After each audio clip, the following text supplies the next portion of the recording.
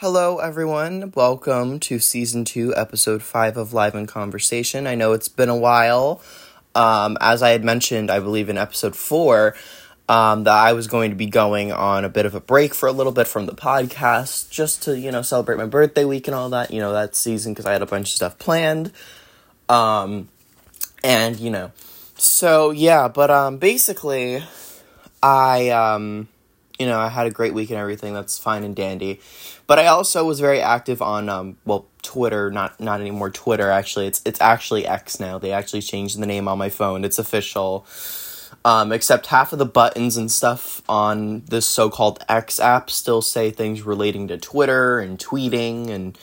and the button accent is still blue for all the buttons. So, not really the best rebrand in my opinion. It really hasn't been going well for them now, has it? But, and then additionally with that, of course, I was talking about the whole logo issue on my Twitter account or my X account, whatever you want to call it.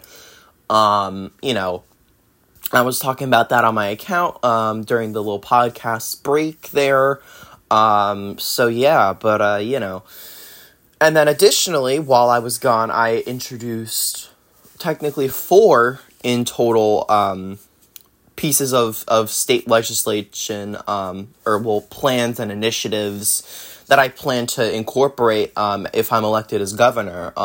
The biggest one obviously being my plan called the Golden State Revitalization Plan, which is basically a very intricate and detailed process into revitalizing, reforming, and renewing the state of California, bring it up to today's standards, and improve the quality of life in every single aspect possible, And then additionally, I made 3 plans, which are all called, the city name, followed by a collaborative restoration initiative, I believe is what I called it, actually.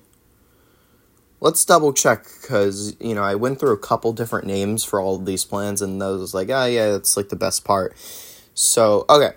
So, we have the San Francisco Collaborative Restoration Initiative, along with the Los Angeles Collaborative Restoration Initiative, and the San Diego Collaborative Restoration Initiative. Those are the other 3 pieces that I had, published to the public. So I'm going to start with the big one, obviously, the big one, the one that affects the entire state, which is my Golden State Revitalization Plan.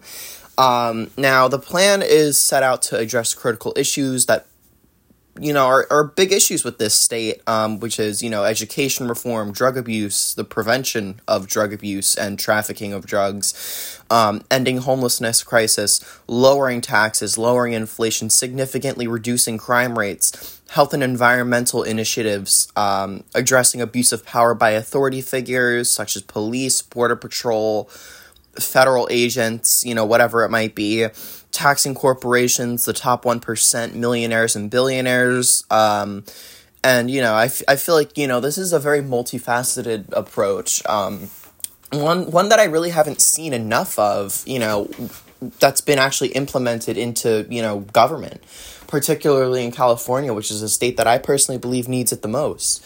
I personally think that, the state has gone through hell and back at this point a few times in a row, and the state government has done nothing, and the steps that have been taken, I feel, are quite minimal in comparison to what, can legally be done.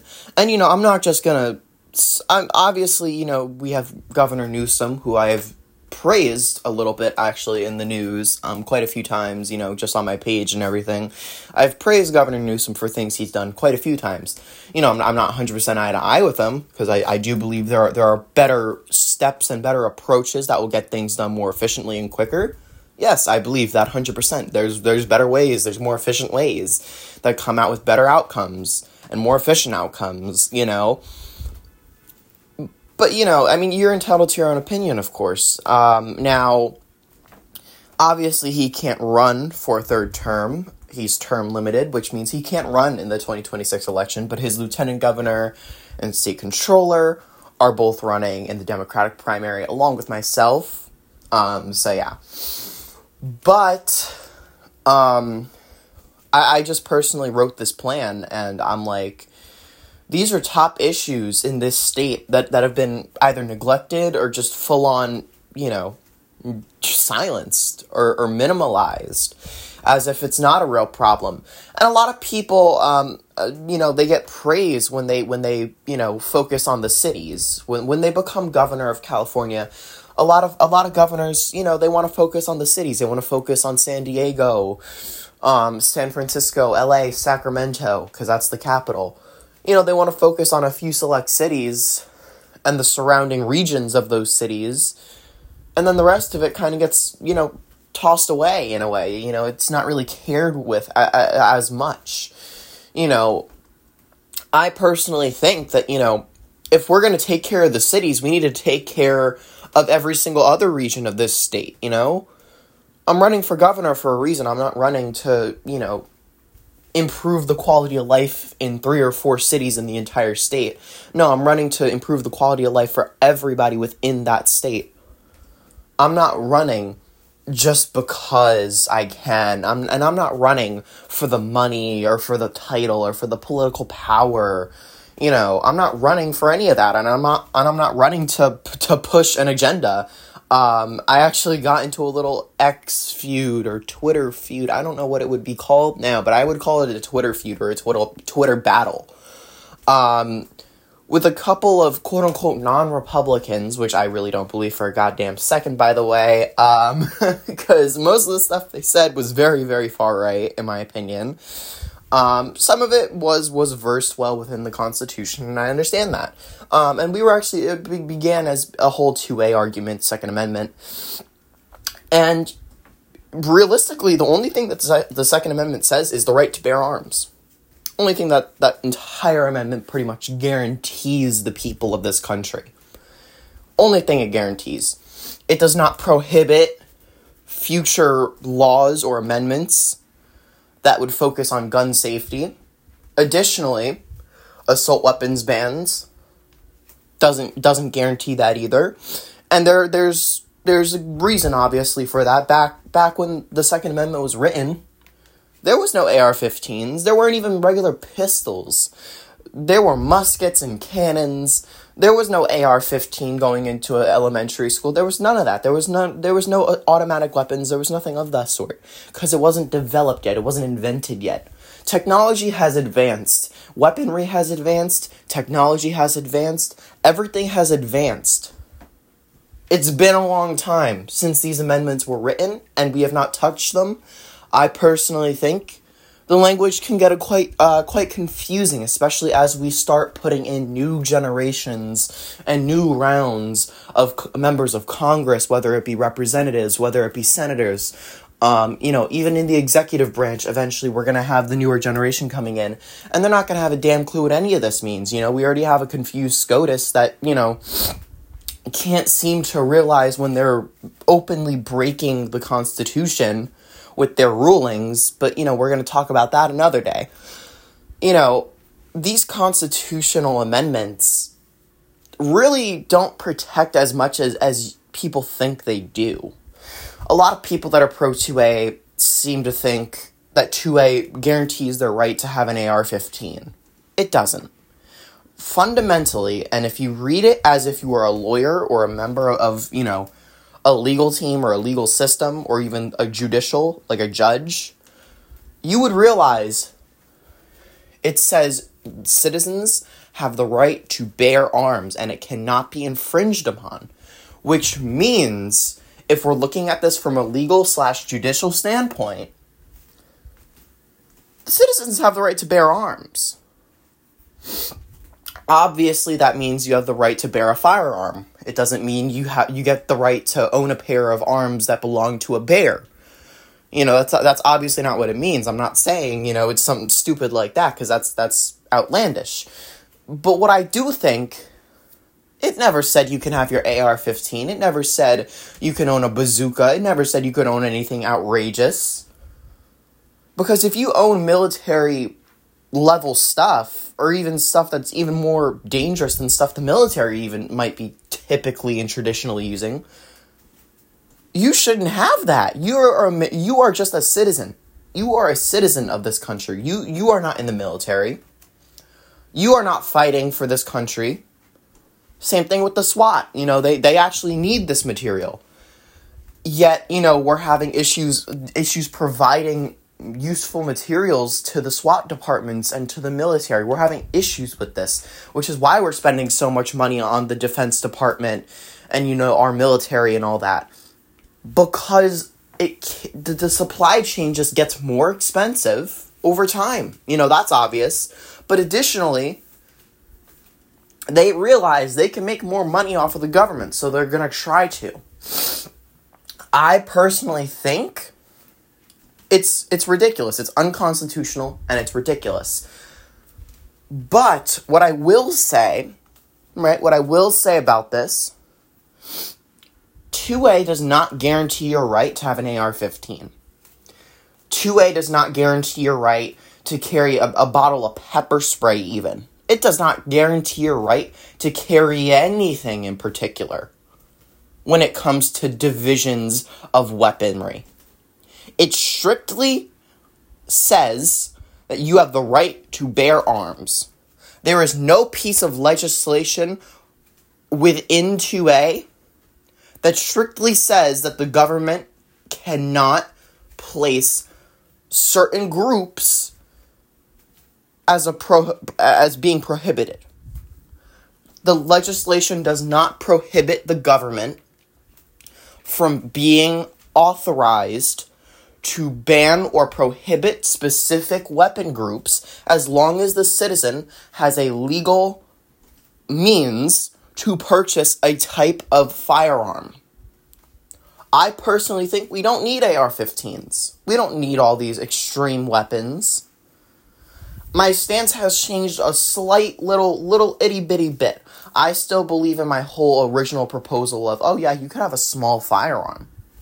You just can't take it out of your property line. It can only be used within self-defense. You can't set up a little shooting target in your house. You can't do that. I've changed it a little bit. I still believe in that. But additionally, I do believe, if we can actually take control of the NRA federally, and we tell them, nope, this is not your shooting range anymore, because if the NRA thinks they can just host shooting ranges, that's completely backwards. I think the NRA should not be managing any gun range, because they're the people who profit off of pro-gun laws and gun sales. That's a conflict of interest. You need to take them out. You are no longer authorized to own a shooting range. The government needs to step in, take control of shooting ranges. We need to establish a department like the NRA without the bias and without the lobbying and without the corruption. And we need to federally manage that department. And that department should be in charge of shooting ranges and keeping them extremely safe. We need extremely precautious guidelines strictly followed and in place at shooting ranges if we ever want them to be open in the first place. The idea that shooting ranges aren't even properly maintained anymore is ridiculous. A few years ago, I saw some pictures. A family member went to a shooting range.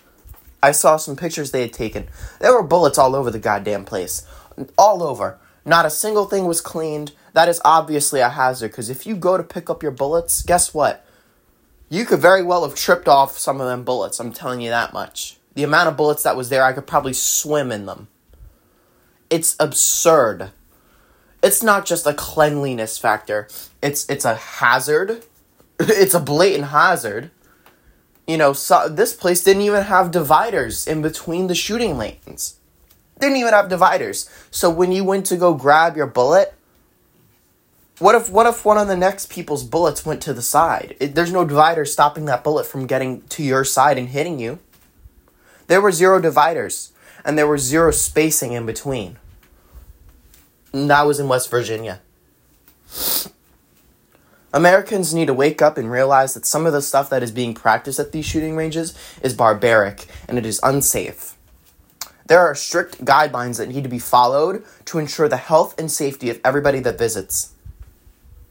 And that includes, my feeling from earlier, you don't need to bring an AR-15 to the shooting range. You can have your little pistol or your smaller firearm. You don't need to bring an AR-15. If we could ever trust people again in this nation to not go insane, maybe at the shooting range there can be an AR-15, but it can only remain in the shooting range, and there will be people watching. That's why I think the government needs to take control of shooting ranges. They need to be the only ones opening shooting ranges, because they can enforce laws the NRA cannot. The most that somebody at an NRA firing range can do is call the police. And the police are going to take ages to get there with the way that we have underfunded them. It's common sense. It is not going to work out the way that it is currently expected to work out by GOP lawmakers. It is not going to work out. They just want to hope that it will. They want to basically guess. Take a wild guess. It's like, if you blindfolded yourself and threw a dart at what option you were going to take, and all the options are very, very different and drastic and just random and spontaneous. And then they went with the most outlandish one, probably, that was on there, and they said, we're going to go with that. And it's ridiculous. So yeah, that's where I stand on that. I just think it benefits everybody, in my opinion. And realistically speaking, I made a very good point on this, actually. I made a post. We are officially, as a nation, we are in 0 wars currently. Not a single war that has been started is legally declared. The past few wars that have been declared are illegal wars, according to the Constitution. They are illegal wars. Yet we have continued to fund them and entertain them. Not even the war in Iraq was legal. That was an illegal war. Several wars that we have began within the Middle East are illegal. There is no permission by Congress to have begun that war. There is 0 permission that Congress gave in the proper manner that said, here's a declaration of war. There was no declaration of war. It is an informal war, and it is an illegal, unconstitutional, inhumane war. And that all needs to end. There needs to be stricter punishment for the president, because the president is the one who has decided all of this. As the commander-in-chief, he is the one who is deciding all of this. And it needs to be put to an end, and there needs to be stricter punishment. This needs to become a federal offense. You're making the people pay for a war that isn't even official. You don't have an official declaration of war for this war whatsoever. You don't have one because you never went through the process to make it legal. You just cared about how you looked in the headlines, and you just cared about what the people in the South might have thought of you. Because you were scared that you were losing approval ratings after you campaigned on 9/11. And yes, I'm talking about George Bush. There was no reason for us to have illegally declared war. I think, if it really had escalated to the level of war, I would have been okay with it if it actually declared as a war. If there was an actual declaration of war, I would have barely any issues with this right now. I still think war is inhumane, and it's a little ridiculous that we need to continue to have it. Obviously. I believe that. Do I think in the past a couple of them have kind of been forced to become necessary? Yes, I do. But, that's just my stance on that. Now, I want to talk about the thing that we're all here for, and I know I rambled for a little bit. This is actually going to be a really long episode, probably, so, sit down and get a drink, I guess. It's going to be a while. So, the Golden State Revitalization Plan, as I said before, it touches several topics, First thing on the docket, education reform. We're going to be enhancing the funding. We're going to, we're supporting the high-quality educators. We need to introduce competitive salaries.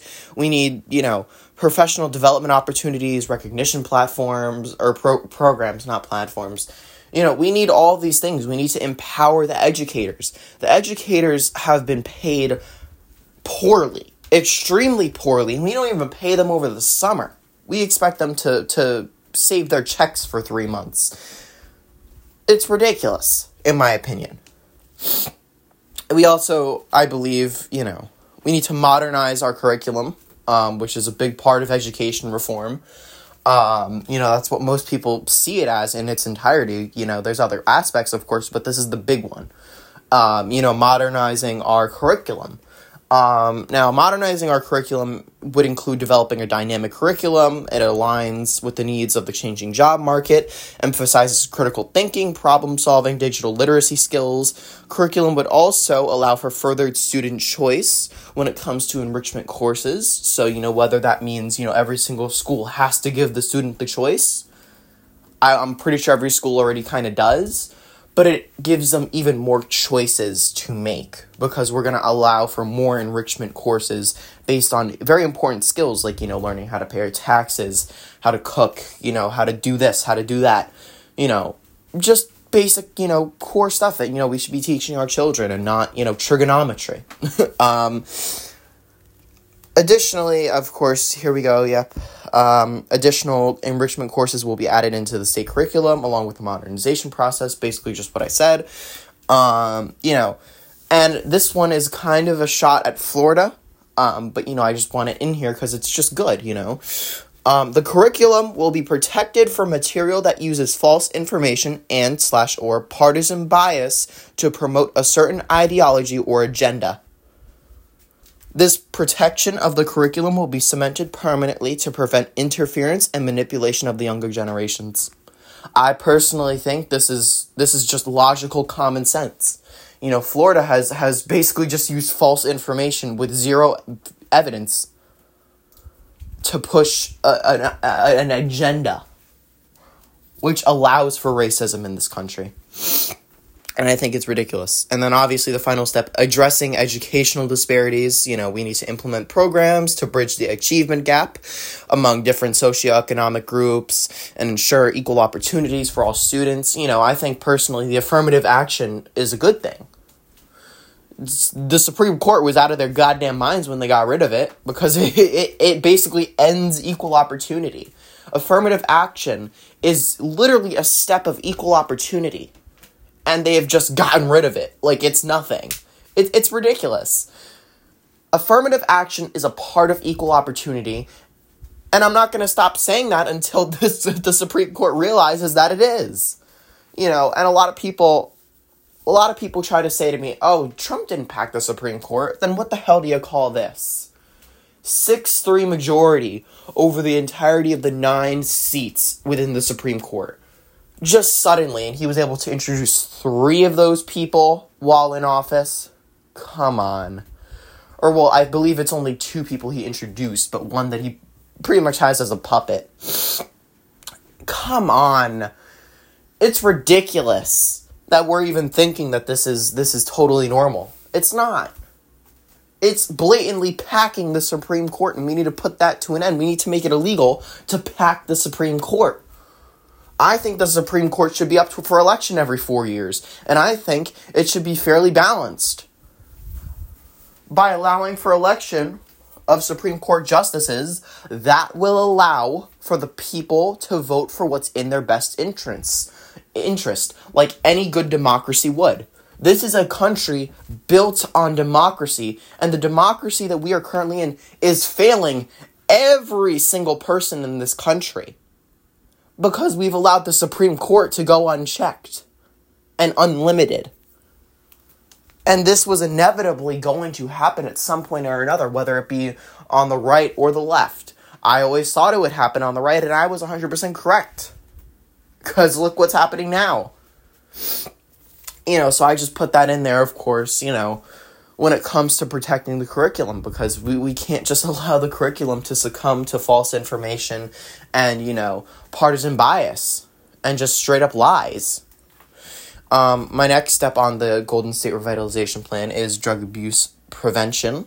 We're going to do public awareness campaigns, which will educate communities about the dangers of drug abuse and promote prevention of drug abuse, and also rehabilitation as well, which will be a part of this all, of course.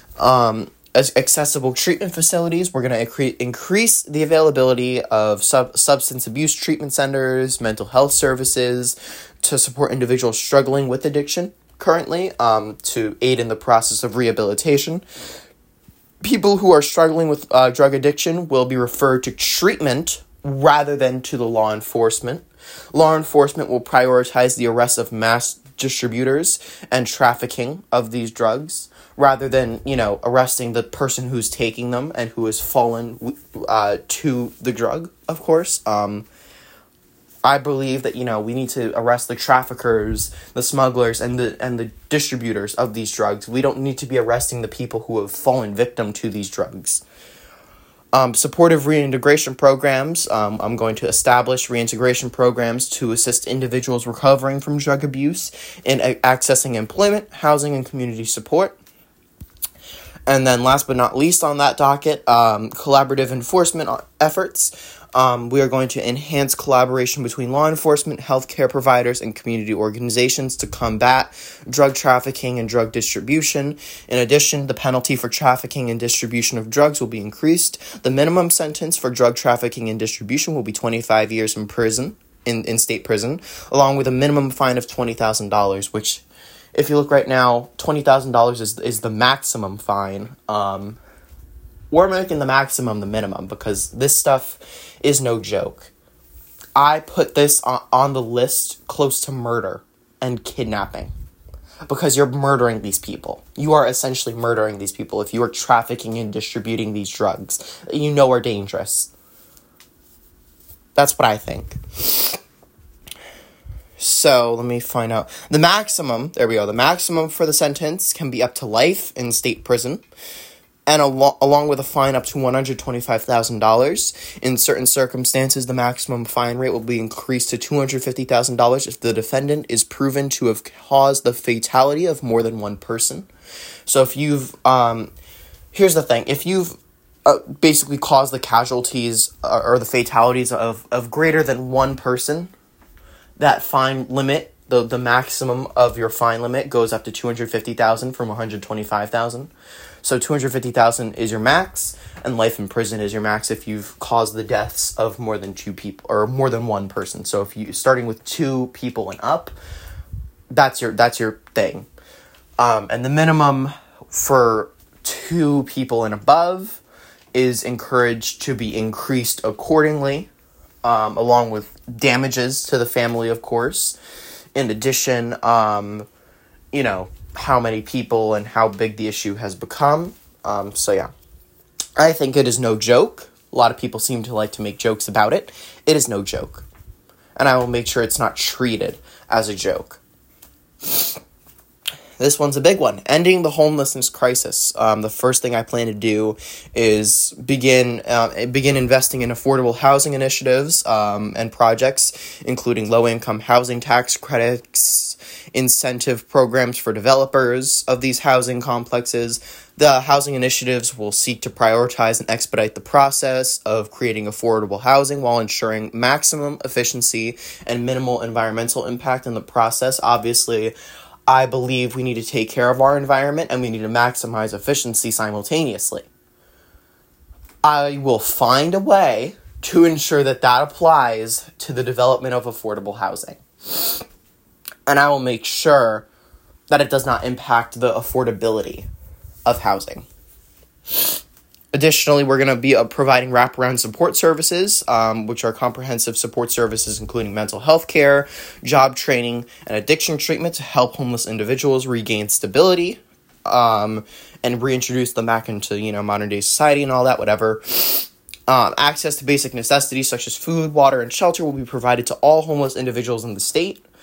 A big issue with that, of course, is actually getting them to accept all the stuff from the state. But we're gonna work toward doing that, of course. And we're gonna be hands-on with the approach, and we're gonna be there ourselves, making sure people are okay. Because at the end of the day, these people are human too, and there's no reason we should be discriminating against them just based on their housing status. It's ridiculous. So yeah, these people have been through hell and back, and are still in hell, in my opinion, and we need to take them out of it, and we need to put them back into affordable housing. We need to give them the stuff that they need to survive. healthy. Additionally, I'm going to begin rental assistance programs to prevent homeless and aid those at risk of losing their homes, because, homelessness isn't a solution that you can just get everybody off the street, put them into housing, and then expect it to all disappear. There are people going homeless on the daily in this state. On the daily, there are people going homeless in our state, and no one's doing anything about that. We need to provide assistance when it comes to paying for your house. If you're in danger of losing your house and going homeless, the state is going to step in, and we're going to tell you, here's the money that you need to stay afloat and to keep your house. In addition, we will go to, whether it be the landlord or the property owner or the bank with the mortgage, and we're going to tell them, we're gonna hopefully introduce a state law that says, the state has the right to go to these people, landlords, banks that are holding mortgages and all that. We're gonna make it so that we can have the right to go and tell them, you need to lean off, and you need to basically lean off on these extreme high payments, because a lot of the time it is caused by extremely high payments.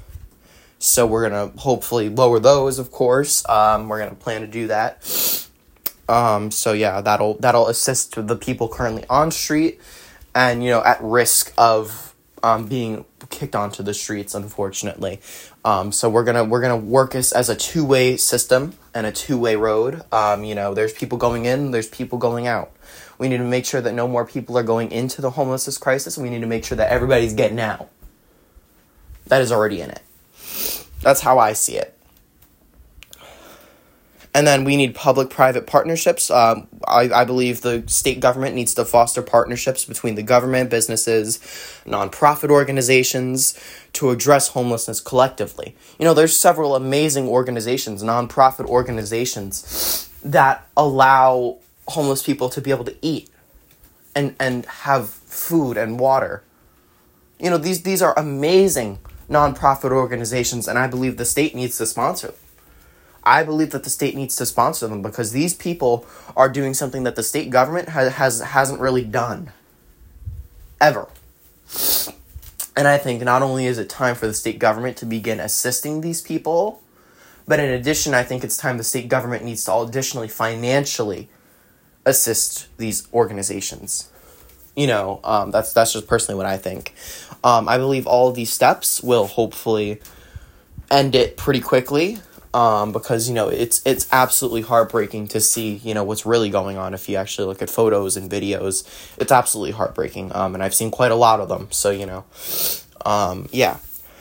And then lowering taxes is my next point. I'm going to create a tax reform commission, which will comprise of experts and stakeholders to review the current tax structure, recommend fair and efficient reforms. The commission is going to prioritize lowering taxes of working class and lower class citizens, while also increasing taxes on corporations and individuals who are within the upper class and top 1%. There's only so much we can do as a state. There's obviously federal tax and state tax. Obviously, we can't really do much about federal tax. Will I introduce and write legislation and submit that to Congress? That would basically make the IRS much simpler, much easier, and also promote the lowering of taxes. Would I introduce legislation? Would I write that legislation? Would I even assist in similar legislation, extremely similar legislation? Absolutely, I would, 100%.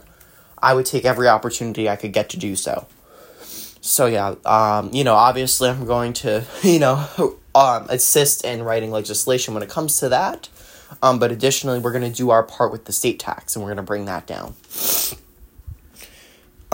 So yeah, that's what we're going to do. We're going to form a tax reform commission for the state. Additionally, we're going to, give targeted tax incentives for small businesses, small startups, and industries that promote and support sustainable economic growth. There is an exclusion to these incentives. These incentives are only being given to small businesses and, industries and corporations that do not cause mass pollution. if an industry is polluting a lot of stuff, you're not getting incentives from my administration. I'm sorry. If anything, you're going to get taxed more, because the state is no place for mass pollution. You can go ahead and do that in Texas. You can go ahead and do that anywhere else. That's not happening in California. That's not happening in my California, I'll tell you that much. Additionally, we're going to give tax relief for low income earners. We're going to implement tax relief measures for low income earners to reduce their financial burdens. It's just common sense at this point. We need to get that done, and we need to make sure that's solidified and that'll stay in place and that isn't going anywhere. I think we need to tax the corporations in the top 1%, something I just recently actually touched on, but we're going to go more in depth here. I'm planning on introducing, progressive tax policies. Of course, as a progressive myself, I plan to introduce progressive tax policies that ensure corporations and the wealthiest individuals and top 1% or whatever you call them, pay their fair share based on their income and assets. We need to also take steps, and this is legislation I would introduce to federal level, which would close all the loopholes that all the top 1% in the corporations use. And additionally, the state taxes are going to be raised. So, the state taxes for your headquarters, the state taxes for your warehouses and your mansions, those are all going up. The property taxes for the state are all going up on those, because you clearly have the money to be blowing on private jets and billion-dollar corporations that you're buying by the day. So why isn't the state getting money from your taxes? Why isn't the country getting money from your taxes? I think it's time they pay their fair share. And I think it's time we release the burden off of the working class and the lower class citizens of this nation. I think it's time we put an end to that, because it's absolutely ridiculous that we've allowed ridiculously unfair and uneven taxation policies to take control of this nation. It's done nothing but hurt the working class and also the lower class. Also, I believe in lowering inflation. I believe we need to diversify our economic structure as a state. I'm going to be, as governor, I will encourage economic diversification by supporting emerging industries and promoting innovation and entrepreneurship. Of course, again, these emerging industries must not be causing mass pollution or any environmental issues to occur, to be, encouraged by the state, if you will. That's just what I believe. I believe we need to further introduce development on our infrastructure. I believe we need to invest in infrastructure projects to boost economic productivity, create job opportunities, and of course, additionally, I think we need to take measures to promote price stability. I believe we need to implement the measures to stabilize prices and control inflation, including prudent fiscal and monetary policies. And then next, this one's a very long one, significantly reducing our crime rates. Obviously, the crime rates are absurd in California. I think we need to significantly reduce them, and I think we need to do a crackdown on crime. First off, I think we need to do community policing initiatives. We need to establish them and encourage them. That these community programs will foster positive relationships between law enforcement and local communities. Additionally, I will be establishing and promoting the creation of prevention and intervention programs, which would develop proactive intervention programs to address root causes of crime, focusing on youth development and at-risk populations. Another point is I will support and encourage rehabilitation and reintegration. I obviously, again, support rehabilitative programs for offenders to reduce... I always forget how to say this word. Oh my goodness. I know how to say it and I know what it means, but I don't know how to pronounce it, because it's a very, very weird word. And also the font is acting really strange. I think we need to support rehabilitative programs for offenders to reduce, recidivism. I don't know how to say it correctly. I never really learned how to pronounce that one that well. And aid in their successful reintegration into society. So basically what this means is I believe that we need to support rehabilitative programs for offenders to aid in their successful reintegration into society. That's basically what it means in the short and simple terms, because I completely blanked on how to pronounce that word. I've pronounced it just fine before, but it is very early in the morning in all fairness, so you know. And this is the biggest one because it's very important. Addressing abuse of power by authority figures. I will establish independent oversight bodies to investigate and address abuse of power cases within law enforcement, government agencies, and other authoritative entities. Additionally, abuse of power from authority figures will become a felony offense in the state of California with a sentence of 5 years in prison, in addition to a fine ranging from $1,250 to $25,000 based on the amount of physical and mental damages caused by the situation, whether that damage should be caused toward the individual affected or toward their family. And additionally, if the injuries result in a fatality, you know, you will be charged with murder, of course. We will be working on charging that. Additionally, you know, authoritative figures are not above the law. That's just a fact. They're not above the law. And we're going to treat them like they're normal citizens because they are not above the law. You don't get to flaunt that you're a government agent or you're a police officer. You don't get to flaunt that.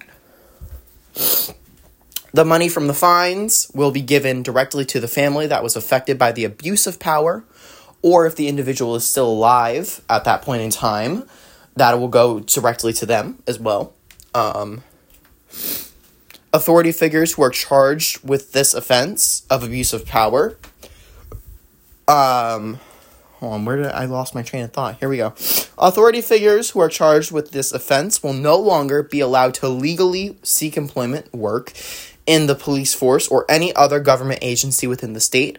If an a former authority figure that was charged with this charge is caught working at a state department or any caliber relating to authority, following obviously a previous charge of abuse of power, that department will be investigated by the state, and the authority figure will be subjected to anywhere from 6 to 12 years in state prison. Obviously, that would count as a repeated offense of abuse of power, considering the fact that after abuse of power, you are no longer allowed to seek employment within any sort of state department, whether it be a police department, including federal jobs as well. You are no longer allowed to seek those because those have things directly to do with authority. You are not allowed to seek jobs where you are an authority figure after you are charged with abuse of power as an authority figure. That's personally what I will support. Health and environment. Health equity initiatives. I'm going to prioritize health equity by improving access to quality healthcare services in underserved communities, addressing health disparities, and promoting preventative care. Additionally, I am going to implement policies to protect the environment, reduce carbon emissions, and promote sustainable practices such as renewable energy adoption and green infrastructure development. In addition, a sizable tax, the amount of the tax being dependent on the amount of damage done to the environment, will be taken from all pollution sources within the state of California. Obviously, this is the state pollution tax, which used to be the city pollution tax back when I was running for mayor of Los Angeles. But obviously, I'm not running for mayor anymore. I'm running for governor, so it's a very different role, and it's going to be much more widely enforced. So yeah, and then public health preparedness. We all know where this one's going. It's a very short one though. Enhance public health preparedness and response capabilities to effectively handle further health crises and pandemics. I know that one brought us a flashback straight back to 2020 now, didn't it? I'm sorry about that. But, you know, I think it's very important that we prepare and we have the resources readily available for the moment that anything like this ever happens again, because it inevitably will happen again. And anyone who thinks it won't is completely delusional. It's scientifically proven that obviously it is going to happen again at some point, whether it be very soon or in the far future. Point is, we still need to have these resources prepared and ready to go. Obviously, you know, there's a whole section on implementation and the monitoring and enhancements as we go along. You can choose to read that in the fully published version, which is now available on my website. In addition, I have 3 plans that are all very similar for San Francisco, Los Angeles, and San Diego. These are all plans that will aim to, in a way, I guess, reform and rehabilitate, all these sorts of things that are going on in those cities. Homelessness, again, traffic congestion is another one of them. In San Diego, of course, the border, the fair treatment of migrants and everything, and immigrants. We need the fair ethical treatment of them because they're human beings just like we are. In addition, obviously, several of the points that I obviously touch on within the Golden State Revitalization Plan are also included and backed up yet again in all of those plans. Those plans are actually going to be uploaded in full later today on my website additionally, but if you go onto my Twitter or my X account, I retweeted a post where I actually shared all 3 of those plans. So yeah. But, so this is the longest episode in this show's history. We are at 46 minutes right about now. Yep. And it's 46 minutes. So yeah, but, I just really wanted to get this out, and I'm glad to be back recording the podcast finally. I feel like it's been so long. It took me a minute to figure out how to do it again. I'm not gonna lie, but, so yeah, but, thank you all for listening in to season 2, episode 5. Of Live in Conversation, and hopefully tomorrow I will have another episode out. I don't know what I'm going to talk about yet, but we're going to figure that out. So yeah, I just wanted to get on here and bring up all that and, just recap and summarize all of the stuff that I plan to do for Californians. So yeah, and also some stuff I missed while I was gone.